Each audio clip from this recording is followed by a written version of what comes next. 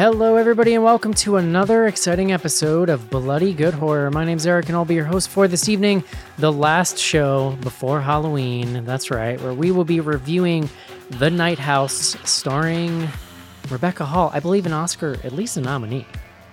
Did she win one of those things? Can someone Google for me? I don't think so. I'm on her page. She's got some green for Juan and various nice. categories. Joining me tonight, that voice you hear from Richmond, Virginia. Please welcome Caitlin. I'm a great researcher. Eric, for those of you that are not patrons, if you'd like to get some cool, hot behind-the-scenes info, Eric asked me to become a Rebecca Hall expert, and I am not doing a great job, but I'm trying. He asked me to be a Rebecca Hall expert like 8 minutes I gave her 5 minutes. That's right. I had the page open. Next up on the show, from Oakland, California, please welcome from the Zombie Girls, Miss Rachel. Yes, representing the 5 and dime. Locals know what that means. Love it. Next up on the show, from Manhattan, New York City, he's representing, I don't know, stockbrokers or something. Please welcome John Schnars to the show. Hi, Eric. Remember the heady days, John? Not even really. I mean, now they're just quaint when you could report back on Occupy Wall Street because you could like see it from your work or something like that. No, it's where I live. I lived right off Wall Street. 25 Broad was my address. Yeah. Unreal. They were like Liberty Plaza, where the Occupy camp was like 3 blocks away. Wow. Yeah. How much poop was there? Do you remember? I gave it a wide berth. Okay. Just curious. I can Google it, I guess. And last up, joining us tonight from Indiana, please welcome Casey. Hello. Yeah. I'm hard pressed to think of a harder swing to go from Halloween Kills to The Night House. I think it's a testament to the wide tent of our genre. Let's say that. The only harder swing I could is if like we had done Psycho Goreman last week, and now we're doing The Night House. Yeah, that's fair. I love it. Let's do it. Let's take a quick break and discuss The Night House. This is it, Jennifer. Your big break in TV. From the prime time. Main feature. I think watching Rebecca Hall like full on Demi Moore in Ghost style pretend to touch a person who is not there is probably my nominee for most like, wow, I really respect people who have to be actors. That is not easy because she goes there. Hold on, her fingers were touching something. No, so there was some CG. It looked like, fingers getting pressed. I thought they gave her like a glass globe that she was just allowed to, work that's around. a whole I think scene. it was a real ghost. It could be. But They just had a ghost. Yeah, the ghost in the IMDb credits. So. Could have been. It's legit. it's really not that impressive. Mr. Take it all back. Mr. Actors. Schnars. What do they do? Give back the Oscar, Rebecca. John, we're going to talk later about the Halloween Zoomtacular meetup that happened this weekend. What did you do? You want to tell people what you dressed as? So I dressed as something that was a little bit open for interpretation. My original idea was Axl Rose. But pretty immediately I was identified to, it was, what's his name? Bret Michaels, Rock of Love era Bret Michaels. Or who was the other one that people were? You got a lot of Kid Rocks. Kid Rock. Yeah. I feel like the glasses took it out of Kid Rock's character because he doesn't, I guess he wears sunglasses sometimes. He wears like some aviators. That's kind of what you had on, right? Yeah, I mean, more or less. Here's the funny thing is it's a look. You were like, lowballing expectation, like leading up, you were texting like, just so you guys know, I'm kind of like throwing a costume together. It was infinitely more recognizable as a costume than whatever you did last year when you kept standing up drunk and going, I'm this guy from Frozen. Like, look, I got a vest on. Like, Oh yeah, your whole family was Frozen. you killed it. Yeah, And we were all Frozen. You killed it, and then I could immediately look at you and go, that's a costume. So nice work, buddy. Just want to give you some props here. It's what I'm going to be wearing on Sunday as well. So, well, the bar is like pretty low.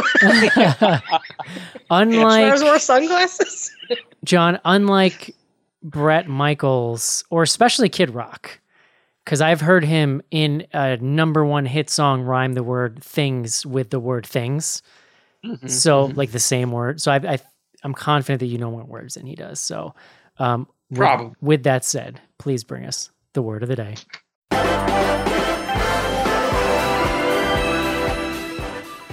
Eric, these days, I mean, we've done whatever 600 plus episodes. It's rare that I'm watching a movie and I go, "Oh yeah, there's the word. There it is." But that happened this time, which was exciting. The word is, can I pronounce it? Is a different question. I believe it's Kerdroya. Sure. Kerdroya. Does anyone want to offer a different Are you pronunciation? sure it's a hard A at the top? So it's CAERDROIA. Oh yeah, probably. So it's, I believe the AE is, you get that. It's like a weird Celtic thing. You gotta A Kerdroya. So I'm reading from the Wikipedia. There's not like a, Webster's definition here. A Kerdroya is a Welsh turf maze, usually in the 7-fold Cretan labyrinth design. They were created by shepherds on hilltops and were apparently the setting for ritual dances, the nature of which has been lost. At the center of each Kerdroya was a small hillock, in Welsh, not going to pronounce that word, a gathering for folk dancing in Wales is still called so this other word is TWMPATH. TWM. Oh, you mean a tomb path? Yeah, I don't know. It is a typical labyrinth of Welsh, but there is a specimen in Italy, yada yada. So, Kerdroya. Cool. It's a labyrinth, but sort of a Welsh version of a labyrinth. I'm curious when we get to where that. Can you explain briefly what that has to do with the movie? So it's a little spoilery to get into it in much detail, but at one point, I think it's like sort of midway into the movie, maybe even in the first act, Rebecca Hall's character finds a book that's called Kerdroya, and it's literally like, and it starts an exploration about unfolding the mystery for her of what her husband was up to. I'm curious when we get there to see like everyone's understanding of like the movie, because I cheated, and when they showed that book page with the highlighted passages, I paused and read everything I could see on screen, and so actually it was fairly clear by the time I got to the end, but. There's like 2 or 3 sentences. But I don't think they kept it up long enough to read all of it. That's the thing. Like, if you just read the highlight, there's some stuff missing. You definitely need to be paying attention at that exact point to like get kind of a lot of it. Yeah. Well, let's do it, buddy. Since you don't listen to the show, I'll let you know. Here's where the music's going to play right here. Okay, cool. Please tell me about The Night House. Yeah, The Night House starring Rebecca Hall. I mean, basically by herself for like 80% of this movie. There's a couple other characters. Sarah Goldberg, who anyone who watched, the only thing I knew her from was Barry, for people who watch Barry. She's kind of like the love interest in Barry. Same. It's weird. It's weird to see her be like 100% serious because of that show. Yeah. And then the neighbor, I like sort of recognized, but couldn't tell you where I recognize him from. Vondi Curtis Hall is his name. But this comes to us from a director, David Bruckner. And so I remember when we were talking about this movie, I had like looked him up and then like forgotten. But I got really excited when I was just researching this before the show. So I am actually a David Bruckner completist in that I've seen all 3 of his feature films. So 2007, he directs this movie called The Signal.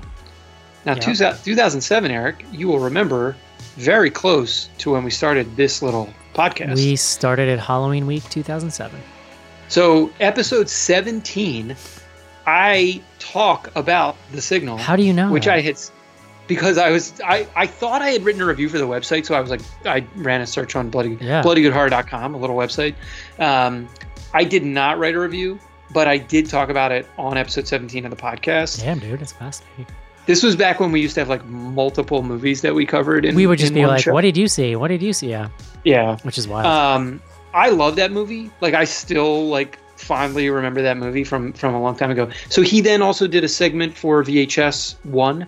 He did a segment in that movie Southbound, which we covered. Just another one of these anthology joints. Do you know which segment he did in VHS 1? He did one called Amateur Night, which That's the It's the- succubus. Yeah, Yeah. the I like Oh. you. That's how it Yeah. that's how it opens. It's real good. Yeah, it's Oh, a good cool. one. Yeah, that is a good one. And then he most recently, before Night House, did The Ritual, which we also covered. The one about the guys who go on the hunting party and demon things happen, or like satanic demon things. I don't know what you. Things. Spoiler, I guess. And excitingly, he's directing, as Casey figured out, the Hellraiser reboot. Yeah, that is pretty So, exciting. yeah. After seeing this, like, damn. After Seeing this, I he's like can't. one of my new favorite directors. I'm hard pressed. like, Yeah. I'm hard pressed to name somebody else I'd rather doing a Hellraiser reboot than Yeah. this guy. Yeah, I'm really curious about that Hellraiser reboot now. yeah. For sure. So the Night House. So Rebecca Hall plays, and I'm gonna just make sure I get every character. Beth. Beth's grieving the recent suicide of her husband, Owen. Yep. Yes. Yeah. Okay. Owen. I only Oh, remember yeah. that because she says his name like 400 times in the movie. She does. She does. She even says he has a name at one point. Yes, we know. You Thanks, call Rebecca. him by his name. It is Owen. Thanks, Beth. So Beth she's a teacher. She's living. We were somewhat discussing in what I would refer to as upstate New York, and they have this like very lovely lake house. Owen was an architect, and so he designed and sort of like hand built a lot of this house. It's this like gorgeous house, great view, fairly secluded. But she works in town. She's like a teacher. It's funny because like the film opens and you get a lot of sort of like slice of her life. The school year has just ended. So she like sort of goes in to deal with sort of end of year stuff. But otherwise, the rest of the film, she's in her home. She's, dealing with the fallout from losing a spouse and specifically losing one to, suicide by gun violence. She doesn't like the suicide was a big surprise in that like there was not any red flags for her. At one point, she tells one of the other characters that she was always the depressive one in the relationship, and he was sort of the buoy, that kind of kept them both afloat to a certain extent. And so a lot of the film begins to unfold around her not exploring explicitly, but starting to go through his stuff while drinking. She drinks a lot in this movie. Heroic levels of drinking, I would describe it as. And as she starts going through his stuff, she starts to find little signs that there were things about him that she didn't know, that she didn't understand. One of the first things she finds is on his phone. There's this picture, and it's a single picture of a woman that looks really similar to her, but taken from sort of the back side, just a back rear angle, almost like he was so obscured, surreptitiously taking it. So basically. obscured that like there's debate in the movie as to whether or not it is her. Even. Yeah. Like she's not even sure for a second. She's not sure if it's her, but she doesn't know where it would have come from. And so that kind of like feeds some doubts and some questions, and then there's more drinking and more finding things. And look, like this is where she finds this book about Kerdroya. She finds a notebook that includes drawings of the house, but then like all these other and these sort of other weird arcane structures. drawings as well. And yeah, I mean, so it, in a lot of ways, like this is a movie that's not so different from, we've seen other movies like this that are sort of about people dealing with grief and sort of the horror of grief. But at the center of this, there is this question of like, what's going on with her husband? At the same time, lots of spooky shit is happening. And it's kind of normal haunted house spooky shit. Like she's laying in bed and there are knocks on the wall, or knocks on the door, and she gets up and she's sort of, maybe she's seeing things. There's a lot of like really cool camera tricks we can talk about that happen throughout the movie. Yeah. But a lot of that stuff is framed very much in she's drinking a lot and she's also really sad. And so there are a lot of times in this movie where you don't know if things are happening in reality, if they're happening in her mind, somewhere in between. She wakes up at several points, like on the floor of the bathroom, on the floor of like her husband's workroom and things like that. So that's kind of the setup. I think we should probably cut it and then come back and talk about, what's going on. Thank you, John. Hit me, Rachel. What'd you think? So, as a horror fan, I love to be scared, but as a lifelong horror fan, that just doesn't really happen anymore. You know, I've watched hundreds of horror movies and I can be like creeped out, maybe a little disturbed, whatever. But I'm like chasing that dragon of being actually scared by a movie. That's a really good way. That's a really good way to put it. And I was so surprised that this one actually scared me. This is the most a movie has scared me in a really long time. And I think we'll probably have some critiques when we get into this about like it gets a little loosey-goosey at the end. But I don't know.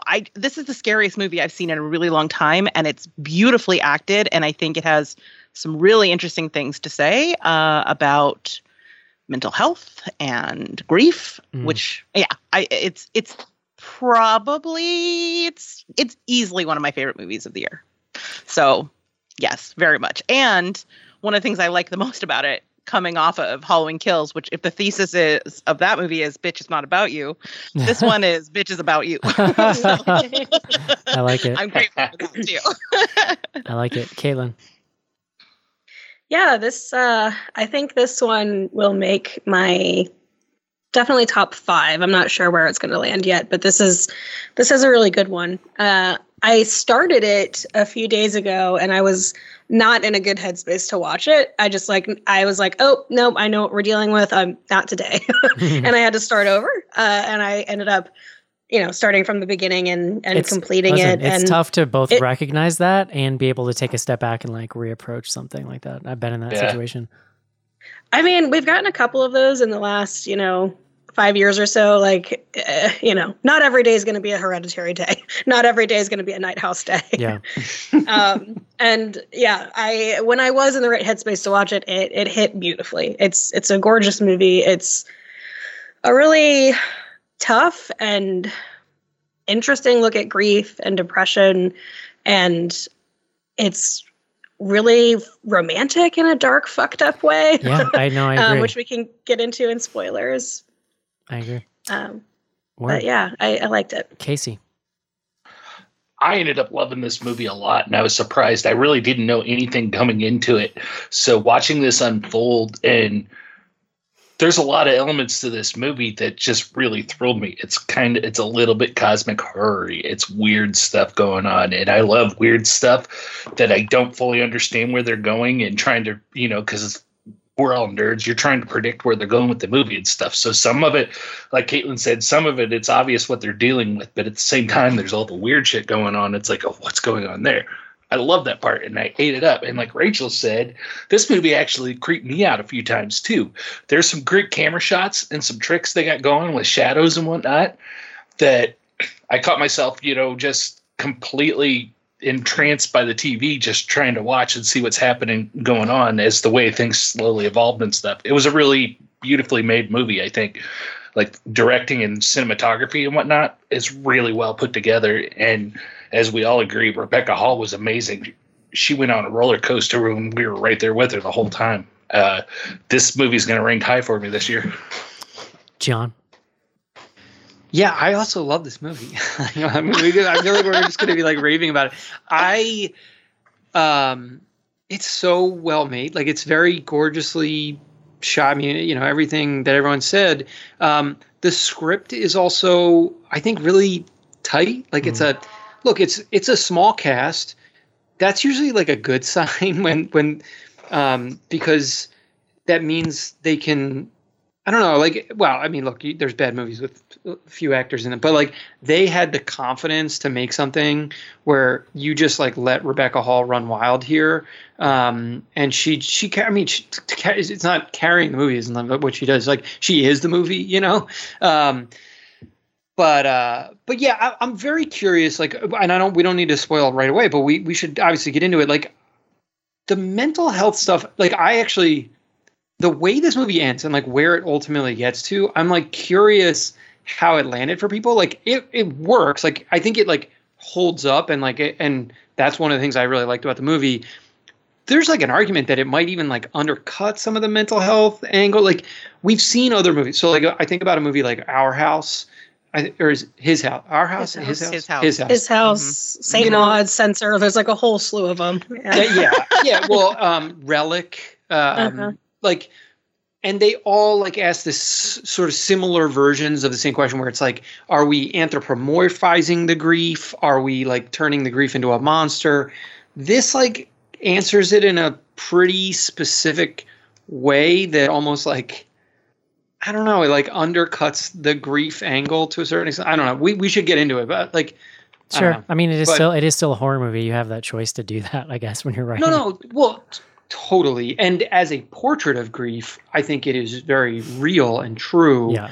But like, I mean, like when, and again, maybe we need to like unpack what actually happens. Cause like, maybe I missed something, but like, there's a little bit of like, the statement that kind of gets made or like, if you take a literal reading of the film, like there, it kind of goes in a specific direction, I think. But yeah, I'm pretty on board with everybody else here. Rebecca Hall is fantastic in this movie. She's it is definitely a portrait of grief. But what I would say is that it's not, and it's interesting because Rachel describes it as scary, and I think you're right. But like, just so people understand, it's not some big loud in your face trying to be scary horror movie. It's not oppressively dour like an A24 movie, even though it's a sad movie that's about grief. I think Caitlin, you said it's kind of darkly romantic, and I think that nails it really well.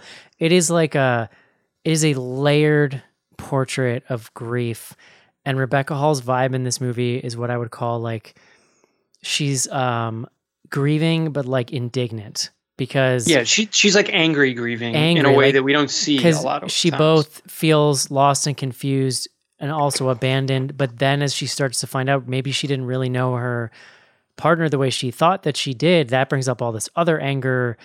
There's just a lot of nuance in it. Like, she has this friend who clearly is the kind of person who's like not super comfortable in that space talking about grief, but Rebecca Hall is just angry and pissed and wanting to talk about it. And the funny thing is that's some of the most horrifying stuff in the whole movie to me. Like watching two people just not in the same plane, having to butt heads, and just she's like, she's coping with like really dark humor in a lot of scenes, and it's not landing with any of her that was friends. Gonna be my point. Like, it's funny, like it's weirdly funny sometimes too, even in the dark moments where like she has her she finally confronts this other woman and is at the house, and she's literally just pouring like milk glass sized pours of whiskey or whatever the hell she has. What's she drinking? I think it was brandy. Some fancy thing. But it's like, just really sloppily. I mean, it's weird. It's interesting how much humor is kind of laced throughout it as well. I really quick, Eric, because you were talking about how scary. There are 2 jump scares in this movie that legitimately like scared the shit out of me. Yeah, and they're not. And the cool thing is though, they're also not overbearing in the sound department. It is much more about. It's much more about. I had headphones in and I was like, wow. But they're jump scares, but they're a little more subtle than your typical 2020 jump scare. The sound design, well, they're not purely sound based. You know what I mean? Like they're scary because of how the tension's built up, I think. And the sound design is killer. I'm particularly obsessed with the way they mixed the voice from the other side is real weird, especially if you have headphones on. It's like real discomforting. We should mention there's a scene where you straight up think there's about to be like ghost boning happening. It does not happen in this movie, but close. So Eric's so pissed off, just so angry. Yeah. No, I was like, whoa, okay. But it's really good. I think because the other thing is it's a slow burn, but not ever boring. Partially because I've seen movies that kind of dole out information this slowly that feel torturous and boring. Because as an audience, when they're not like. It's a real balancing act. And if you're not giving enough character stuff for people to dig into, you're just sitting there being like, oh my God, give me more plot. But Rebecca Hall is so kind of entrancing in this movie or something. Like she just, her journey, you're with it, on it with her. And it makes you feel just kind of, I'm letting the movie take me where it's like going. And it's really like, and you're kind of feeling the same emotions along with her as she's finding this stuff out, right? Yeah. Right. There's because I'm thinking about it, and like I think we do have to sort of walk through everything that goes. There's a lot of plot that they have to communicate in this movie, but they avoid, for the most part, just straight exposition. There's a couple of sequences, specifically, Eric, you mentioned like the woman that she meets, who I think is the woman in the picture, or she's like certainly one, of the potential women in the picture that she finds on the phone, and like that's where you get like some plot dumpage, but there's just no other way for the amount of the complexity that they built into the script for them to convey as much as they did. We talked about the Caerdroea and like where, you mentioned there's this sequence where she's looking at these books. If you pause the screen and as you said, you sort of like read through them, you can, sort of where it's going to a certain extent. But if you don't do that, like they have to explain it to you, because I'd be curious to go back and look, because the way it is it pans on a page and there's two short highlighted sequences, which where I assume like a normal person, that's just what you'd read or whatever, because you probably only have enough time to read that. But having read the whole page, it kind of spells everything out, which is good, because otherwise I would have been like, what the hell just happened? There's at least two other like pretty important pieces of like if you don't know that the husband is an architect and built the house, like that is like very central ultimately to where it goes. And then there's this whole moment, and we'll like move into spoilers, I guess, but this comes like maybe like pretty early in the film, where Rebecca Hall is, I think, talking to the friend Claire and telling her about the time she dies. She died when she was like 17. She's in a car accident, and that she was dead for like 4 minutes. She's explaining it to her because there's a note that was found with the suicide, and she's explaining to her what she thinks the note means, and that it's basically.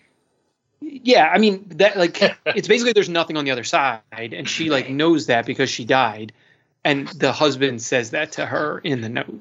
That was one of like 3 scenes that left me like slack-jawed as she was explaining her death, and when she was dead for 4 minutes and didn't see nothing. I literally spent that entire scene just. For me, it wasn't as shocking as the moment where she's like out for casual drinks and she goes like, "You guys want to read the suicide note?" Like she's like drunk and like rowdy, and you're like, "Oh God!" Like you feel for her because she's grieving, but it's like, it's "Oh brutal, God!" Like but this whole group is so suffering. I loved that energy.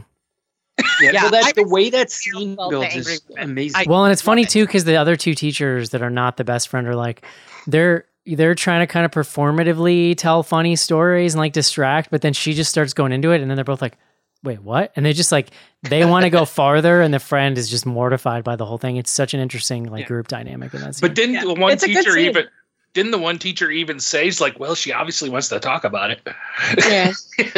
Yeah, I would highly recommend. I watched a second time today to prepare for this because I walked away from a first viewing with a lot of questions, and I would highly recommend a second watch if you enjoyed it, because I think there's a lot more things seeded in throughout the story that have a lot of different. They just hit differently the second time through. That comes down to just like intonation when she's reading the suicide note. All of that has like so much more information that you can glean from it the second time through. It's a really good second watch. They keep coming back to the suicide note, and it's fascinating how every time they come back to it, it's recontextualized in some way by like a piece of information you have, and it's really interestingly written as a riddle, sort of. Yeah, well, that's the thing. It's not like in another movie, it would have been like an actual riddle, and she would have had been like solving the riddle. It's not a riddle. Like it's just like this very simple 4-line note. It's a riddle in the sense of like it's coded. Yeah, as they peel back more and more parts. But it's coded into her. Like she doesn't even really have an understanding for what's going on. Yeah. Do we want to like get into like the real big spoilers or what? I think we have to, right? Well, can I like pose what I think happened, and you guys can validate or correct me, and that can be how we get into spoilers? Yeah. Okay, so she died when she was 17, and she was dead for 4 minutes. And she sort of like touched this like endless, the other side, right? And since then, it seems like death or that other side has been trying to get her back. And I guess the husband figured it out and has been trying to, like, he wrote in the margin, like, trickery, ? Of his books. And he's like trying to trick death by giving it these lookalikes that look like her. And that's why he builds like the reverse floor plan of the house so that he can like trick the death or demon or whatever was on the other side and like feed it these fake Beths. And then, but it's just not working. And eventually he gets lost in it too. Yes. Yeah, and that's what the book lays out, that is like a thing to basically Okay. build other mirrored structures nearby your structure to basically confuse evil entities that are kind of like attached to you or looking for Yeah. you. Yeah. Now they're then that's what the book talks about, structures. The plot or like the story is then making a leap directly to also people, because that's essentially what he's doing. He's trying to feed it like similar looking people kind of.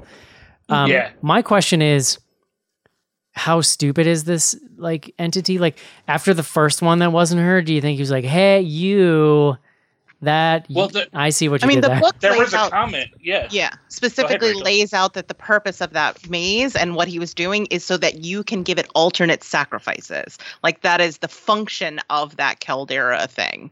And there was a mention of the reverse Care floor droid. plan. Well, I know that. Excuse me. But Part she- mention of the reverse floor plan being there to confuse the entity. No, I understand that. But when she's talking to him, she says like he was trying to trick you, or like, did he trick you or something? He's like, and then Demon says like, it worked for a little while or something like that. Yeah.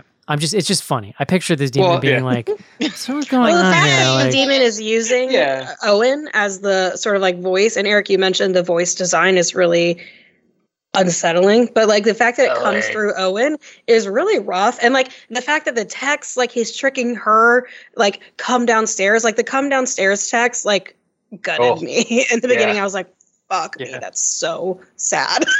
But like it's, I don't know, that and all like the literal mirror shots, it's yeah, they did a good job. Some of the reflections in the glass in this movie, the way they handled that shadow of Nothing or whatever he was, the Wikipedia plot drop names him as Nothing. Those shots were so good. There's that first shot early on when we first hear the knocking on the door and she runs downstairs. You already got tension because there's weird knocking in the middle of the night. We know she's alone. There's giant glass panes on the doors, so anything that's out there, she has zero protection from. And then she kind of leaves that door in the back. And as you're freaking out saying, shut the damn door, lady, you can see that shadow form in there. And it wasn't like jump out and scare you form. It kind of slowly resolved. And all of a sudden you're like, oh shit. It For was me, perfect. The molding on that column when the face. Yeah. Whoa. Because I mean, I see faces and things, Well, and my nightmare is one day they're going to turn and look back. Yeah.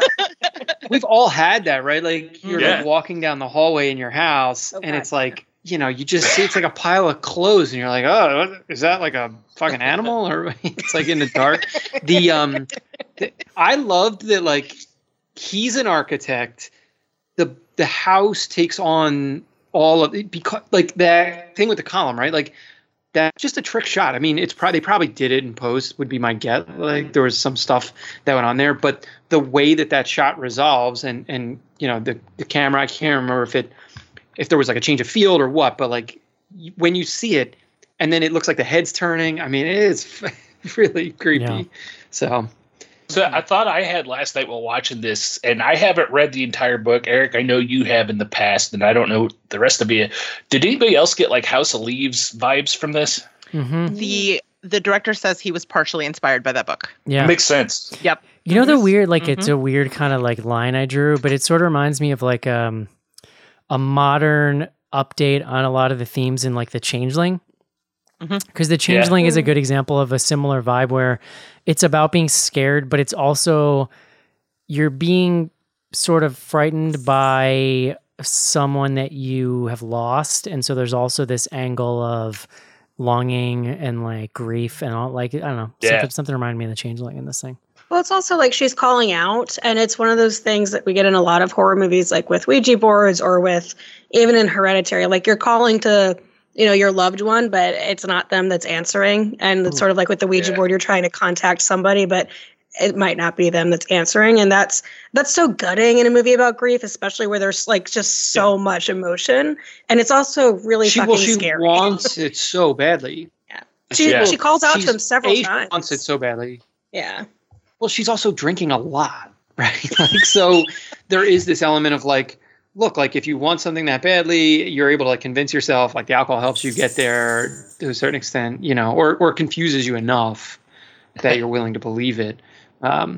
It's also a Yeah. clever way to keep My- your character in a haunted house when normally you'd be like, get out, get out, get out. But Yeah. like it's a Yeah. somewhat benign course that she's like hungry for it to be there and be who she thinks it is. So she stays in a dangerous situation in a way that you never lose your patience with her as a character, because it's totally understandable why she would stay despite it being obviously bad and dangerous. But there's this is where, like, all right, so we want to talk about some of the questions I had, like, well, one plot related question, and then, like, if we want to talk about sort of what it all means. What is there a thing that triggers the ghost to be able to do the nothing, to be able to take physical action against her? Because I did have that question around, like, to your point, she stays in this house for a long time because she thinks it's Owen. Maybe the angle is like the ghost is like gonna, well, where the film actually goes is she like, there is a question of like, is she gonna kill herself or not? But the ghost is also able to like physically attack her, or maybe that's happening in a dream like that. It's hard to say. I feel like it's one of those things, like, the more you engage with it, the more like power it gives it. Because in the beginning, she's kind of like, yeah, and then she goes to the reverse house, she picks up that idol, she's like in it really deep, and she's like searching for it and seeking it out. So maybe that's I love that works for me. And I mean, it also fits thematically with on sort of the metaphorical level too, right? Like the more you engage with despair and depression, like the stronger its grip it can get on you, kind of thing. Yeah. I also like with this movie, with the way, like, with as dense as this plot is, they still managed to be fairly ambiguous as to what was going on with Owen and what the end result was going on. I mean, I missed the passages that Eric saw in the book when he paused it, but still, up until like the third act, it was still fairly ambiguous that maybe David had figured something out with the afterlife or something, and they could have been going that route, and then they kind of steered us into where they ended up. And I liked where they ended up. I just thought it was interesting because for me, it was still fairly up in the air as to what was going on by the time like the third act started. Well, even if you read the book, like, you're still, what you don't understand is why he's doing what he's doing, and that's really the ultimate reveal of the movie, is like what's turned him or motivated him to feel the need to do this stuff. You just kind of figure like, okay, you figure there's something with sacrifices happening, and that he's trying to like confuse some type of bad entity or something. It's really and that's no, go ahead. That's the romantic angle of it, you know. And it's like, it's deeply fucked up, but it's like he's committed. Like, he killed people for me. Oh, that's so sweet. He killed all these lookalikes for me. Oh, that's like, but he did it for me. You know what's funny? That's love. It's funny because this guy had done VHS. I was thinking of that segment of VHS Viral with the researcher who discovers the portal to like a Bizarro universe. And I just kept thinking that maybe these were like Bizarro versions of her that he had like found or something. Like there's that, because I wondered that for a second. Early too. on. Like it would have been easy for this to have been a multiverse type of situation. I like that they were like, oh, brown hair girl 1, brown hair girl 2. I love how casually the neighbor's like, after like he kind of gets called out for not really being honest with her, he's like, yeah, well, I did see him in the woods a couple times, like by himself at night. First of all, it doesn't explain why he's in the woods in the middle of the night at all. But well, I was very curious if the neighbor was going to turn out to be evil, because he's also like pretty aggressive with her, like emotionally. So, like, now the neighbor and she have like a pretty yes, and they have like a very close. I mean, the way it's explained is like they have a close relationship because his wife has recently died, and so Owen and Beth like helped him through his grief, and so he feels sort of paternal, like he feels like very connected to her. But he's like, it's not like a, hey, like let's talk about it and like I'll therapist style, like help you work through this. He's like, you need to stop what you are doing. You know, you're like, whoa, like, you're not good. I don't think you should do that. Yeah. He was just very aggressive. And so then it was like, is he trying to cover up? Did he? I don't think he knew about the murders. Like, I don't know, but like there was questions. It like raised questions of like, is he part of this broader Owen conspiracy that we were like uncovering? He was he and also the Mel, I think Mel was her friend's name, characters I thought were Claire. Really smart ways this movie kind of subverted your expectations. Because I too, when he was in the woods, I was like, oh no, he's in on it. Or we're going to find out like Owen the ghost is here to protect her from him or some, like that in a lesser film, that would be the twist, right? Between him and her not being nice because she genuinely loves her, not because she's afraid she's going to find out. I also thought maybe she was like having an affair with the husband. Again, Same. That would be a twist. Because she was like, why are you looking through his phone? I was like, you're on there. I know you're on there. Right. For a minute. But those twists served that like larger theory about the thing that pulls you back from the brink is being like connected to other people. Mm-hmm. And like, if you think about how she was behaving when we're not through her perspective, like he probably is seeing really dangerous behaviors from her. And so he's probably being, paternalistic. But it comes from a place of being like, you're behaving very destructively. Yeah. And I think everyone in her life is having that same response. Like everyone that cares is like, holy shit, she's coming apart. Right. Because Claire was an interesting counterpoint to her throughout this movie, just because of the states where they're both. I think you're exactly right. I think we were getting the reactions from them seeing them, because Claire was just the exact same way. She's like, you're not well, and I'm really worried. You need to get out of here. There's something funny about that actress. Like, she's so good on Barry, the best friend, but it's like there's something about her delivery. She always seems a little confused. It's like something about the way she like her. I think it's the way she like knits her eyebrows. Yeah, like her concern also looks like confusion, which works perfectly for her Barry character, but it's like real weird here. I will say her voice is the one that kind of not even snaps Beth out of it, but her voice is the one Beth hears when she's sort of like caught between dimensions at the end when she's on the boat and we're wondering if she's gonna, shoot herself or not. And that scene was really impactful. Like I could feel myself, like it was really emotional because like she hears it, and Eric, we texted a little about like it's a little silly when she like swims over and like pulls her into the water, but at the same time, it's like that's the shock she might have needed, and I did like it was an impactful scene, like her hearing the voice like outside of the realm where she's caught. It was nice. It was like, oh, that's a good friend. I was pretty into the ending, how the story kind of wraps up, like all that stuff.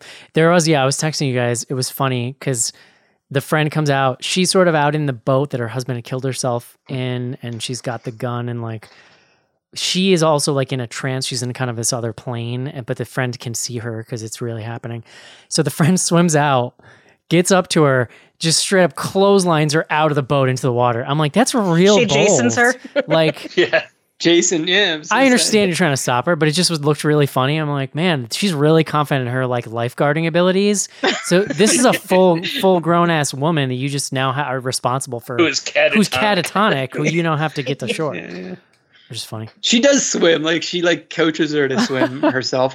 There's a version of this movie that it would have been funny if she did that and she just sank to the bottom, and then it was like, ooh, okay, I guess the movie's over.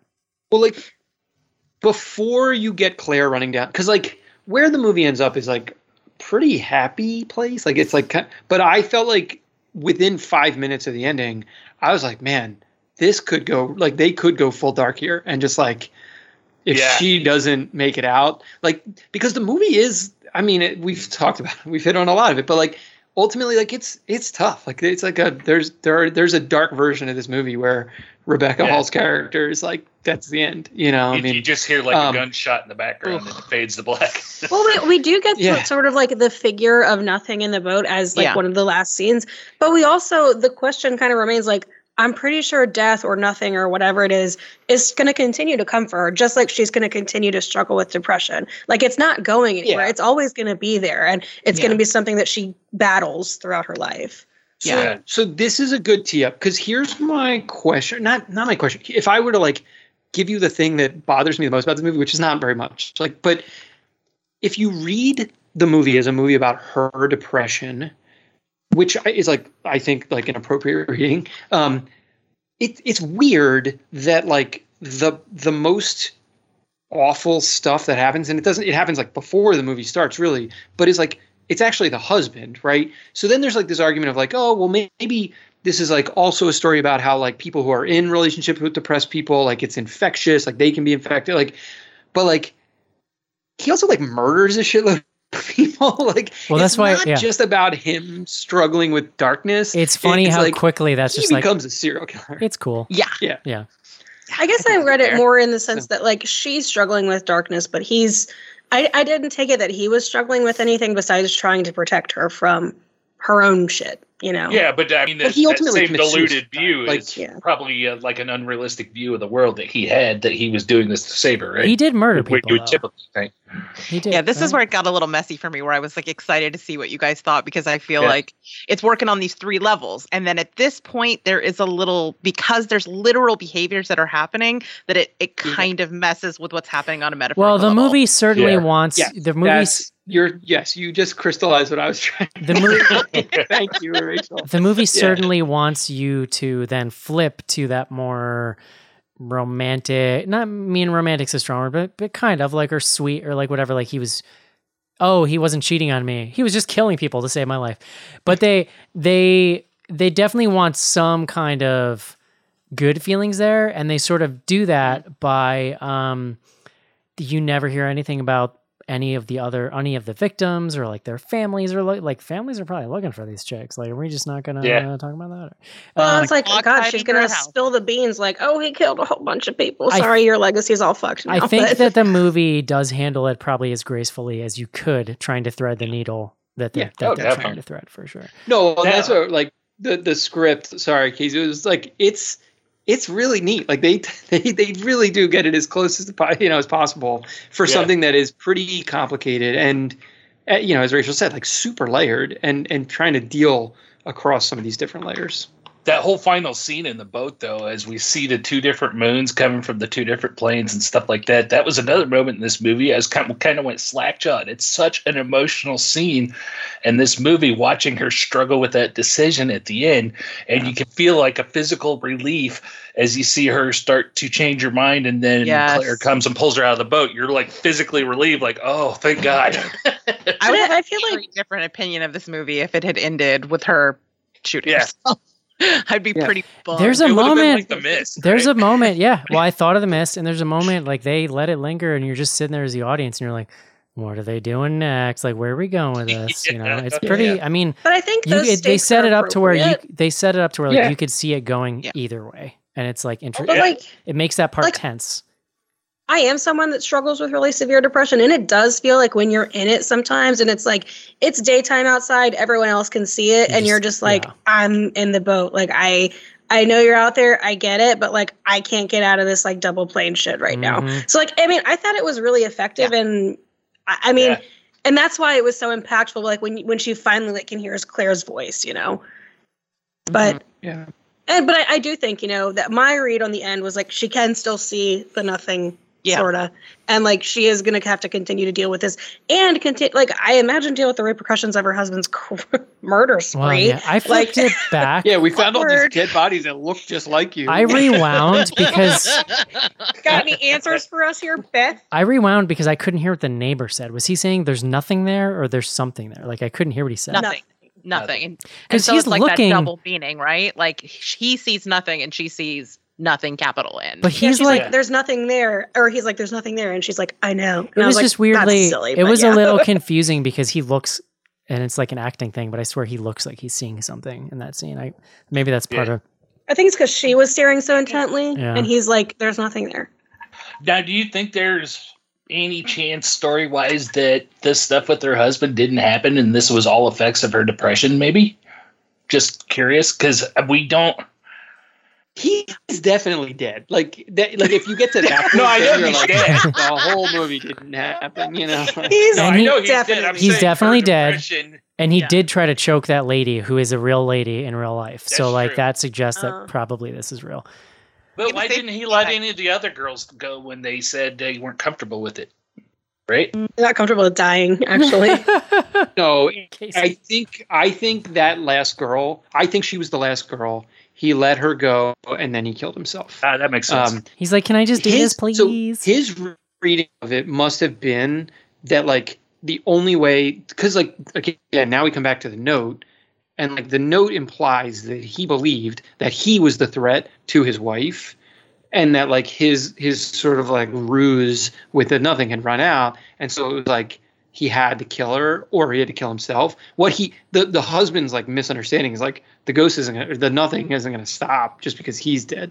You Yeah, know, he doesn't but care that's what the about husband. He hasn't seen Final Destination. I will He doesn't say- know. I will say the thing that this movie does that I commend it for, because it's difficult for me, is that it made me not only interested in, but like looking forward to I don't know, we need like a good funny name for these scenes, but the scenes in basically the ghost scenes in every ghost movie, meaning like you go to bed and then you wake up and you're like, oh, everything's weird. I'm going to get up and walk around the house. In a normal rote ghost movie, I am like, oh God, just wake up. I'm so done with this bullshit. Like there's going to be a noise and the door is going to open. Like, but they're so well done and they are trickling out information in such an interesting way that every one of these is great. And it really ramps up to the big reveal where she really sees all this stuff and talks with the spirit, and like they're so well done. It's really the way she goes in and out of it. It's just really, it's all shot really well. That's what I was gonna say. They showed that one scene where she was seeing the reverse house, but like fully formed and built, and she walked in the front door. They even had the house number on the front was reversed. And then she walked in, but she's back home. Those kind of jumps I thought were amazing because it's like, oh, well, what the hell just happened now? And they did it again later. It's really when she passed disorienting. out. Yeah. She passed out at the old house. When she's looking in the mirror and seeing what her husband did too, like that's a really cool shot to me. Yeah. And then she just gets like, about corporeal threat. She just gets fucked over. She's like pulled through the house, beat up, and like done in the little like hog tie position. But that scene at first is like romantic and tortured, and then the way it flips on a dime is so good. Good. I'm not Owen. I was like, oh no. Yeah.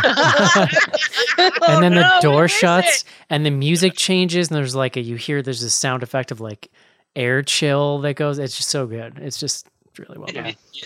This thing is great. It's kind of a sleeper. It's like I've definitely heard people saying this is good, but I feel like this thing needs to be like shouted from the rooftop. It was in theaters. There were definitely people on Slack who were like, oh, I got to see this in theaters and it was great. Like there was a little bit of chatter, but you're right. I think it's on the people aren't talking about it as much as they should be. Yeah. Yeah. It's just not getting out there. All the air. All right, folks. The Night House. Would you recommend it, Rachel? Absolutely. I think this is elevated horror for people who hate the term elevated horror. It's a real interesting blend of that while still using like genre conventions and stuff. It's horror with a capital H. It just happens to talk about the same things that like Ari Aster. It's right. It is. It's aspirational, but it's not abandoning what makes a horror movie a horror movie. Yeah. Mm-hmm. Caitlin. Yeah, definitely. Casey. Yeah, I loved it. John. Yes. Same. 5 thumbs up. From the BGH crew, let's take a quick break and do some fan mail. Ever wonder why kids get blamed for everything just because their parents can't explain it? I didn't do anything. You did, mister. The reason's right under your bed. Hey, bud, the name's Maurice, and I'll catch you later. What goes on down there is every kid's fantasy. It's magic. Think of it, right? No teachers, no rules, no homework. And the best part is, you don't see any parents telling the kids what they can't eat. We're the reason kids get locked in their rooms. We're the reason brothers hate their sisters. We're also the reason that parents send their kids back to camp. Little Monster, Fred Savage, Howie Mandel. They act up when the sun goes down.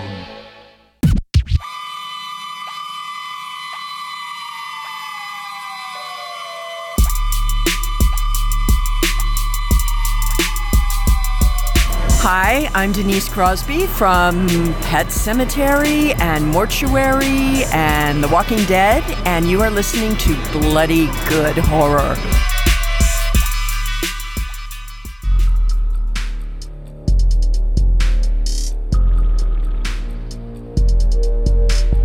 Send feedback to info@bloodygoodhorror.com or on Twitter using hashtag AskBGH.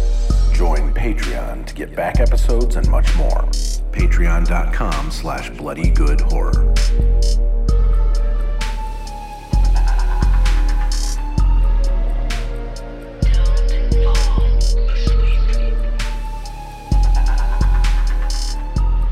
Don't fall asleep, John. It's no good. Sleeping bad. You know when I slept really well? Definitely don't. You know what night I slept really well, John? After the Halloween Zoom-tacular that we did. You were on the gummy train? What train were you on? There was some seltzer. You weren't pounding too many things. drinks. No. It was all right. You know, not an alcohol one though, John. They make different kinds too. Yeah, okay. Man, this was a lot of fun. We've been talking about this for a few weeks. We had a great turnout. It was a really cool party. We did a costume contest. Rachel, you showed up a little later. It probably pleased the people who won the costume contest because you showed up literally on fire as Danny from Midsummer, like full flower crown in the animated background. It was like, dude. Yeah, you came in strong. Baller. Yeah. Late because at the last minute I realized I didn't have a costume and I had to throw that thing together. Oh, this old thing? You know. you know. I just saved this in case. Cool. I just saved this in case my boyfriend ends up, like torched in a, Bear suit him. Yeah. Yeah. I definitely had the thing when I came in and the first 3 people I saw were not in costumes and I was like, fuck. Well, day of. I scanned and saw someone. I was like, oh, thank God. No, day of, I started. Literally on fire. The day of the party, I started seeing people in Slack, a handful, be like, I'm going to be there, but man, it's been a crazy day. I didn't have time to do a costume, whatever. And I was getting nervous that Schnars and I were going to be the only people in costume. But actually, I would say it was maybe 50-50 with a handful of people really going all out, which was enough for me. So costumes. Yeah, Adam went hard. It looked awesome. Yeah, so Adam got bonus points for discomfort. Julie, Poor thing. Oh my God. Julie and Justin. Her partner Justin were dressed as, she was Beetlejuice and he was Lydia. She hand sewed his costume. It was incredible. They won first place. Second place. Animated Lydia. Yes. Second place. I said that, Casey. Second place was Adam, who every year he likes I don't even know what you call it, portmanteau costumes, kind of. It's like a pun. Yeah. It's like a pun costume. So this was Spiral, the Book of Saw. So it was a combination of Uzumaki, right? Combined with a book that said Saw on it. It was a whole. He won second place. He went all out. It was pretty amazing. And third place was Whitney, long time, dressed as Leech Woman from the Puppet Master series, complete with a gelatin leech that she made. And then on command would turn her video off, get ready, turn it back on, and then slowly leech vomit out for people. So that was pretty fun. And she got retweeted by Darcy for that from the last drive-in. So that was pretty cool. So we did the party, and then we did trivia. We gave out all the door prizes, which Caitlin, you and I have to powwow on that about shipping that stuff out and stuff. But it was really cool. In a last year was the height of pandemic. Accurate. Last year was the height of, I think I just coined a thing, of pandemic craziness on Slack, and we had a big turnout. It was just an insane party. So I wasn't sure what this year was going to be like because Slack is just different in general. But we had a really awesome turnout, including a bunch of people that don't necessarily hang out on Slack and didn't attend last year, and that was really cool. Really cool to see. It was a fun times. And Schnars dressed up. What more can you ask for? I was dressed I wasn't blacked out for 50% of the time. John, that was the one disappointment. John, what did you 15%. John, what did you think? The rest of you. Schnars, what did you think about my wig for my quarantine Schnars costume? It was solid. You brought it. I liked that you did wig, but you also remembered the backwards hat because that's, I think, what gets you to full puddle of mud status. Yeah. And I made my background with the Puddle of Mud logo on it and a giant crab because you live in Maryland. Maryland. If you would trim down to dirt stash from your your beard is just way too full and healthy for me. I know. You're never going to be a true I wasn't going to sacrifice it for one night and then just the next day just look like you. Commit to the bit, Eric. It did look nice on you. I was like, oh, the golden locks. They did look nice, Eric. Thank you. Yeah. The best part though is Rachel shows up with her animated GIF in the background with the flames and everything in her midsummer costume, and I heard Eric mumble in the background, "Oh, I could have made my crab move." Dude, I've seen Host. I don't know why an animated background didn't occur to me. I work in video. I could have done something cool. I could have had an animated beach scene behind me. It could have been a whole thing. Yeah, that was very inspired, Rachel. At one point, so I was at my parents over the weekend, so I was doing it from there.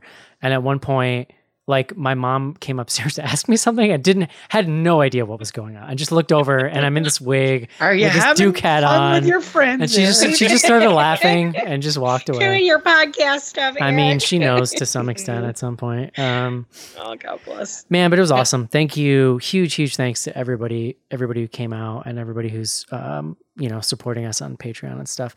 Along those lines, John, you and I have been powwowing about doing some Patreon refresh stuff, and there was a thing that we stumbled upon that we actually realized we're going to execute fairly quick on this. So right now, if you join, I believe is it the Brood level? Is that Any one of our level. levels?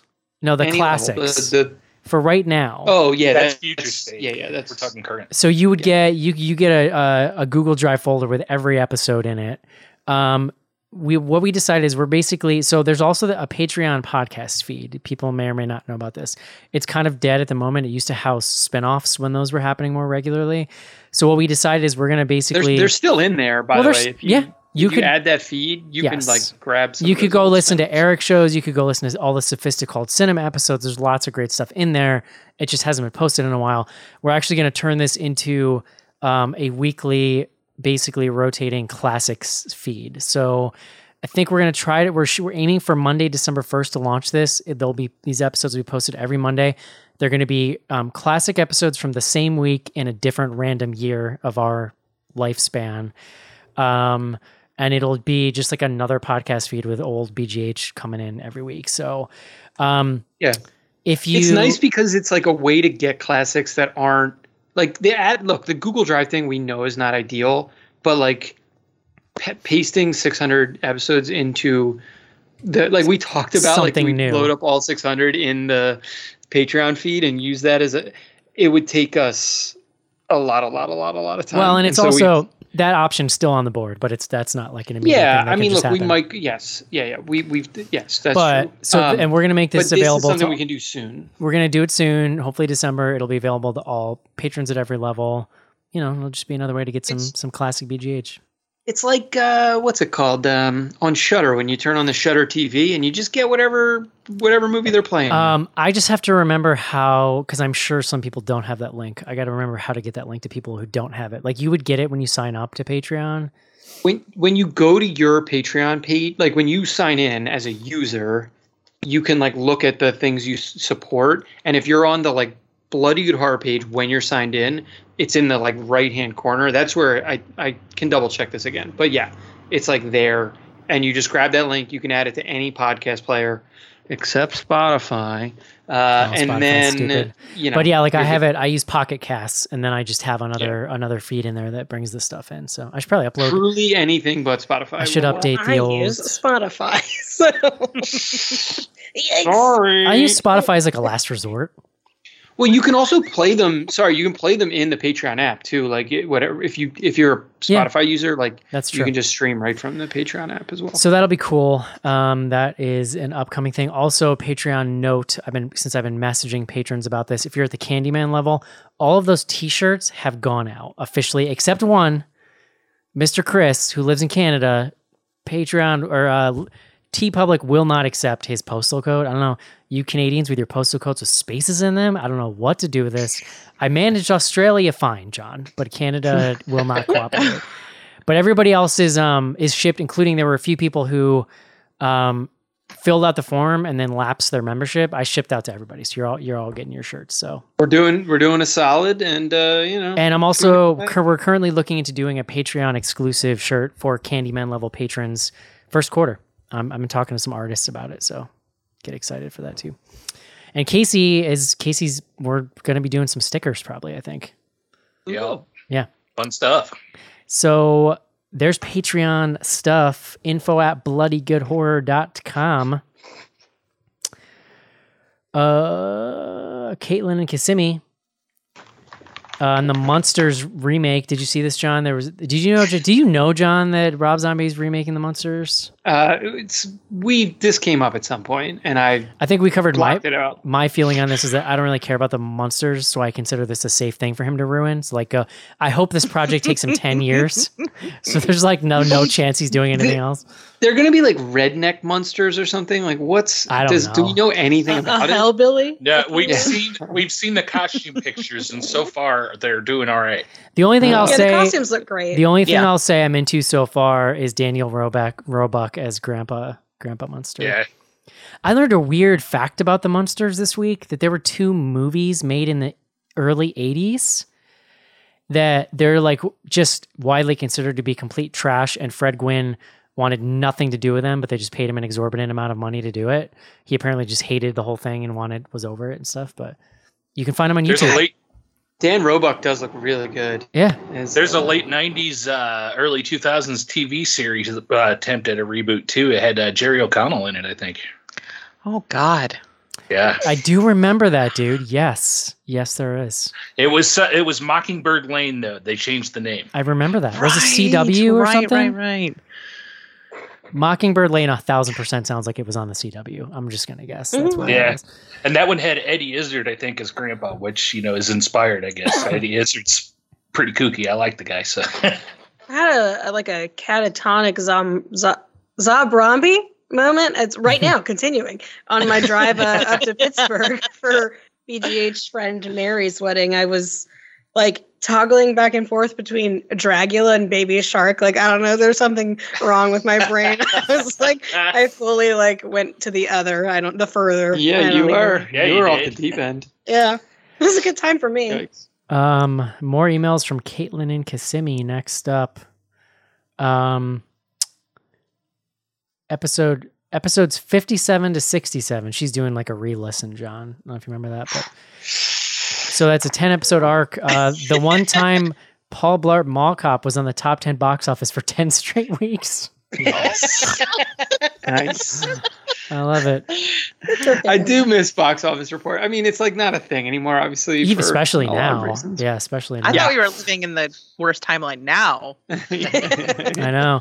And then I've watched Paul Blart Mall Cop, and it's not great. She it's fine. One more email. We're kind of cheating. I know we stopped doing classics, but I'm kind of enjoying following Caitlin on her journey here. Episode 60, discussing the Friday the 13th remake about to come out. Eric says, quote, Jason X exists. This remake will at least be as enjoyable. Why do people get so mad? Episode 62 on the Friday the 13th remake. Eric, everyone is mad. I mean, look, you could play that game 1,000 times during the history of this podcast. Like, there's never, but yeah. That's a good one. And I never learned my lesson. Like, what was that movie a couple weeks ago that the week before I was like, I can confidently say I know exactly what this movie is, and I had no idea what that movie was. Yeah. I'm going to look it up. Caitlin, that's it for emails, info@bloodygoodhorror.com. Sorry, I'm trying to... Malignant. I said, I know exactly what Malignant's going to be. Guess what? No, I didn't. Caitlin, let's look at my top 10 list here before we get to Twitter. Yeah, I've got it up. I knew we would be touching this is probably the first legit tough game time decision of the year here. So can you give me the whole list? And I need to figure out, this movie's definitely going on there. Psycho Gorman finally coming out? I don't know. Because don't get my hopes up, Schnars. Because here's the thing. This movie's definitely going on, and I think Halloween Kills is going on, but I got to hear what's on this list first. Yeah, I'm interested. Okay, number 1, you have Promising Young Woman. Number 2, you have Candyman. 3, The Green Knight. 4, Fear Street. 5, Forever Purge. 6, Werewolves Within. 7, Malignant. 8, Boys from County Hell. 9, Psycho Gorman. And 10 is Old. What the fuck? Okay, I'm going to make another request, Caitlin, that at this point in the year, when I bump things, can you just put them off the thing but leave them on the page? Oh, I've been doing that for the last 3 movies. You are the best. You, buddy. Can you one more time? Because I just entered a few. You got to remember, Caitlin's our productivity beaver, so she's got a handle. I just entered a full-on fugue state while you were giving me that list. Could you give me 5 to 10 again? Because that sounded crazy to me. 5 to 10. Yeah, 5 is Forever Purge, 6 Werewolves Within, 7 Malignant, 8 Boys from County Hell, 9 Psycho Goreman, and 10 Old. I think Boys from County Hell has to go. I did really dig bumped down or just out? Kick it. I did dig that movie, but it's already at the point where I could tell you nothing about it, so that's probably a bad sign, or that I'm addled. But I got to kick something else, right? You know, if you want to put Halloween Kills and Night House in there. So first of all, what I would do is I would put this above Candyman. Let's do that first. Okay. At number 2 for Night House. Yeah. Here's my deal with Psycho Goreman. I hated that little girl character. It was written so annoyingly. It is such an original movie. Like when I talk about thinking about, I don't remember anything from Boys from County Hell, but I sure as hell remember that goddamn brain from Psycho Goreman. Like I'm never going to forget that. So how do you rank that? You know what I mean? Like that's important to me, John. You got to keep it in for the hunky boys. Originality here. Man, and I like. I do remember more out of Psycho Goreman. Well, Eric, we've got some good ones. I mean, we have Last Night in Soho, and Antlers, Lamb, Titan. I mean, you're going to have hard decisions to make. I'm going to boot Old as well, and let's put Halloween Kills at 10. Okay. Because I've watched it 3 times. Like it sucks, and I love it, and I hate myself for it. I feel good that it's getting bumped by the end of the year. Some of these movies. Psycho Goreman. No, but I will be so relieved. I know. Yeah, it could get bumped. That's true. Yeah, it could. Man, what a weird year. We got a stacked. It's been a weird activity. I remember we spent 6 months with me being like, I'm not even sure I'm going to have 10 this year, and then it's just all been like backloaded. It's crazy, dude. All right, thank you, Caitlin. I appreciate your assistance as always. Casey, let's Twitter.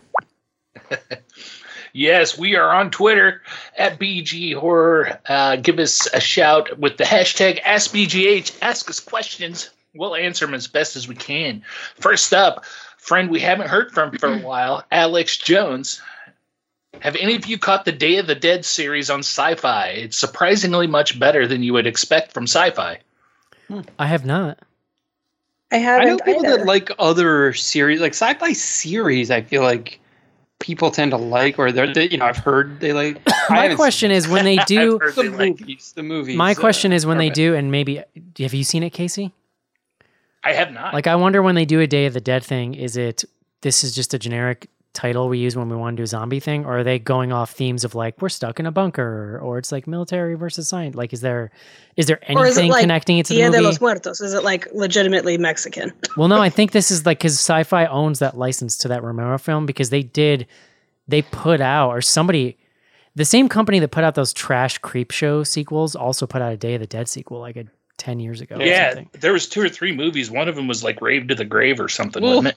Oh, that's remake glow stick zombies. Let's go. No, that's Return. That's Return of the Living Dead. They also got 2 trash sequels on Sci-Fi. Oh, my bad.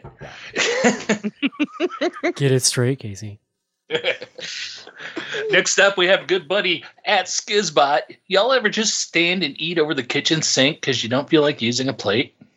I do. Yeah. Sometimes, yes. Sometimes. Andy Bernard eat like a rat. I will put a. What am I, a Rockefeller? Of course I've cried. Did you say cried?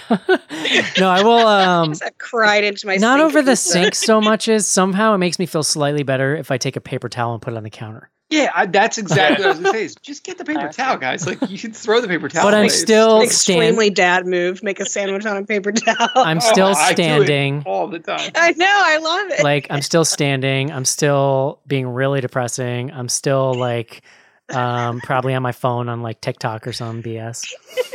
I'll give my kids stuff on paper towels, and like then it's obviously like a disaster. Like it's like they drop it, or the other time that will happen is if I'm having like the other time that will happen. Caitlin, I know you can relate to this. If I'm having like a sugar drop, and I'm hangry, like it's just going everywhere. Like I need to eat. I'm just gonna eat. Like but then I don't even go to the sink. Then I'm just like straight into my mouth. Yeah. Then it's like from spoon into the peanut butter. Yeah. Angrily making a turkey sandwich and then defiling it. The crumbs and tears need somewhere to go. Okay.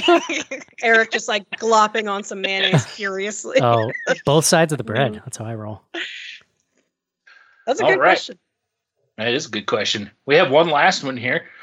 We do have one that came in for Plug It Up Pod for me and Caitlin's most recent episode. So you can go out there and listen to that on the feed where we're talking about Slumber Party Massacre, just to throw it out there. Casey, someone told me it was their favorite episode yet. Oh, that was very nice. But I'm going to skip over that tweet because, it's only it's inside jokes for me and Caitlin. Just, I don't want to leave everybody out. Our last one, though, comes from The Last Girl, GRRL. Did I pronounce that right? Yes. Girl. Girls. If you had to choose between a blind date with a carny or a war criminal, why would you choose Vladimir Putin? Oh, Ariel. She's like calling me out on a couple things here. So I'm just going to out myself because I'm going to lean in. Lost my virginity to a carny, and I have sex dreams about Vladimir Putin. Moving on. Wow. Is it the horseback thing? I was just going to say, is he like fly fishing? Not that. Is he fly fishing? Wrestling a bear? I don't know. Wait, guys, you went right past the carny situation. I was going to say, was it like an attendant at a booth? Was it a ride operator? Were you at the carnival? Did you go to a tourist location to go to the carnival? So like he was kind of like, he had worked some summers as a carny, and like occasionally I could get him to do the like winna step right up, everybody's but yeah, talking about like foreplay. Break up and get back together every summer during the break for Apollo amusements. This is like Something Wicked This Way Comes, kind of. That's how that movie started. Was the carny Russian, and is that the direct line to the Vladimir Putin fantasy? That's my question. I don't know. He wore a lot of half tops though, so does that not? Nice. I could see Vladimir Were they in a mesh? nice top. Were they mesh? Of course they were. My genre, dude. Good job. Of course they were. Why are you going to wear half crop top if it's not going to be mesh? What's the point? Good. I love all of that. Thank you, Rachel, for sharing. Was his hair longer or shorter than Schnarz's hair? So it was the 90s, so it was like shaved on the side and really long on top. Yeah. It was Schnarz, you said you wanted to get a haircut. I mean, some good ideas here. Photos for you as inspo if you'd like. I'll start a Pinterest. All right. Dated in the 90s. Go ahead, Casey. That's it for tweets, Eric and gang. So, but before I cut over, I'm going to give kudos to Ariel for her Twitter style shenanigans. That's twice. She's doing good. I'm impressed. Love it. Oh yeah, Ariel. Okay. I remembered Question Tuesday on Tuesday morning this week, so I'm feeling pretty good about myself.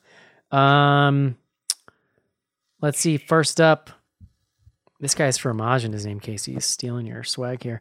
Are you all excited for the Korean Gore Fest, The Sadness? Unfamiliar. I saw people talking about this on Slack, and I didn't know it was a gore fest, but there was like whenever people start talking about a movie where I'm like, maybe I'm going to see this, I like immediately, try to tune out. But yeah, that's all. I think I've had enough sadness this week in movies after Night House.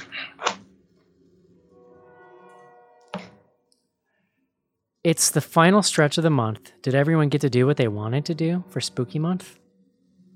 No, I usually send out Halloween cards and they're just like sitting in their cellophane still, and I'm not going to be able to get them done, so I'm pissed. Sending out cards for any holiday, like if hell does exist and I go there, that's what I'm going to be doing, is sending out cards. Yeah, I love sending out cards. Oh my gosh, I haven't done that in a decade at least. That's your love I'm gonna language. put them. You know what I'm going to use them for? I'm going to put them in our prize pack winners, and I'm going to write a nice long Halloween message in there. Cards are your love language, Caitlin. It's true. I love it. We'd all be better off if we could appreciate each other's love languages. There's a box in my guest room that's already addressed to Eric. It's got a card and a shitload of VHS tapes in there. So when I finally get to the post office, buddy. You know what? VHS tapes, my love language. So there you go. There we go. How hyped are you for the new Paranormal Activity movie on a scale from 9 to 10? I found out about it 2 days ago when I think Caitlin told me. It's going direct to Paramount Plus. Is it Paramount? I'm fucking stoked. I love Paranormal Activity. Fun fact plus Next of Kin. Fun fact plus not fun fact about Paramount Plus. They have old school Nickelodeon shit on there, like Salute Your Shorts, but they are missing episodes. Oh. Were they like I don't know. racist or something? I mean, like I have no idea. like with 30 Rock, they pulled a couple episodes. I mean, that's But, like, totally possible. I tweeted at the Paramount Plus account back when I discovered this and didn't get any kind of answer. Like, it's. You got to Karen it. Escalate. Come on. I tried. Dressing up for Halloween this year? Families? Parents? Peoples, What are we doing? My son is going to be Link from Legend of Zelda. Oh, cute. Nice. I mean, he wanted to be other things that were like ridiculous and were going to require a lot of construction on my wife's part. Maybe you guys remember last year, my wife made a homemade piranha plant from Super Mario costume for him. Yeah. Out of paper mache. It was, my wife like really went above and beyond. I mean, it was pandemic. We weren't doing a whole lot. So she like had some time. This time it was like, take him to a Halloween adventure or Spirit of Halloween and, whatever he wants. Love it. So I don't know that I'm going as anything. My kids are. I got a Rapunzel and a Minnie Mouse. We're gonna go trick or treat. Cute. Yes, because Disney owns childhood now. Yeah, they own everything. My girls are both going to be butterflies. So nice. Cute. That's cute. What do you hope the next trend in horror will be? My response was everything streaming day of. Yeah. It's funny. I thought I'd be. Eric's talking specs. I thought I'd be really excited to go back to the theater, and I did it twice. And I'm like, nah, I'm good. I think I'm over it. Yep. I think I could never go back. I read on Slack that both Jody and Skylar had like DoorDash theater popcorn to their house, and I was like, that's some next level stuff. Yeah, that like could be dangerous if they did that here. I love it. It's gonna be all in my couch cushions. I can't wait. Did you know that there's a thing in some areas where major chains have operate under different names on stuff like DoorDash to try to make themselves sound more like boutique-y places? You mean like Pasquale's Pizza, aka Chuck E. Cheese? Yes. Yeah. Yeah, for that exact thing. Yeah, to try to sell more food. Isn't that insane? I love it. I think it's great. Fascinating. I like the ones that you find too that have weird, obscure names, and you look at the map and it looks like it's in somebody's kitchen in their house. That might just be Indiana, Casey. It could be. A friend of mine got scammed. Like her DoorDasher was like, "Hey, this doesn't exist. This restaurant is fake." They got your like $15. Sorry. How does that happen? Yeah, that's wild. That's crazy. You'd think the app would like shut that down pretty. She was like, "This is like my third order from this place. You just got scammed." I've only done it once or twice. It's a little feels a little indulgent, honestly. Like I can get in a car and go drive. I do like a good site where I can just order ahead of time without talking to a human, though. I'm pretty into that. I love DoorDash. It's like all I do. In New York, yeah, we do. It's like we use Seamless. I think we probably have DoorDash. It's Grubhub. It's the same thing. Yeah. Any app questions you have about food delivery? Send them my way. Did you slack on decorating for spooky season like I did this year? I'm semi-spooky in this house all year round. So like, the amount that I would need, basically it's just like I always have orange lights up and around my computer area, and that's where I spend most of my time. So that's kind of all I need. My 5-year-old threw like not a huge temper tantrum, but like a medium, because I told her we weren't going to really decorate anymore. She's been like doing all these like drawing pumpkins and like cutting them out and wanting us to put, and she like asked for a spider web, and I was like, look, Halloween is next weekend. I'm not buying a spider web. And she went off. Like I was just like, I mean, God, maybe she'll be on a horror podcast. Maybe she'll be a spooky kid. They can't listen. These kids cannot watch any. We showed them. Oh my God, we showed them some movie that was not scary, and they were acting like it was, The Night House or something. It was ridiculous. Yeah, no, my 5-year-old is hates his normie ass kids. They're very soft. My 5-year-old is driving hard to go back to Monster House, because I know I talked about it on the show, but over the winter showed it to the two of them. The 5-year-old is way into it. The at the time 2-year-old was like, "Why are we watching this?" So we stopped. You know what we watched? We were watching Coco, which, by the way, my kids have seen multiple times, but we're acting like they were scared out of their minds this time. I don't know. They're in the spirit of the season. Yeah. I was taking one of my cousin's kids. I tutor a bunch of them in reading, and I take one of them. He loves Spirit, so we've gone a couple times. And the other one, they were like, "Then he's scared of Spirit," and he was like, "Yeah, it's scary. And I was like, yeah, then you tell him. It's scary there. When I took my son, he's 7 and like he cannot handle scary things. And we were like looking through the kids' costumes because I kind of like beelined it. But then when we were checking out, he like started to kind of like look around at the other stuff. And there was like a bag of like bones that you're supposed to like build a skeleton. He's like, what are these are bones? It's like there's something else where he was like, Dad, this place is like kind of scary. So what's funny? Is your son Matthew McConaughey? Yeah, he's kind of, I guess so. The thing I love about Coco is that it like de-stigma'd skeletons for my daughter from age like 3 on. So like then we would go into a Halloween thing and she'd be like, hey, it's like Coco. And it's just a scary ass skeleton. I'm like, yes, it's just like Coco. That's right. Here's my problem with Coco. I cannot watch it without crying. That movie fucking...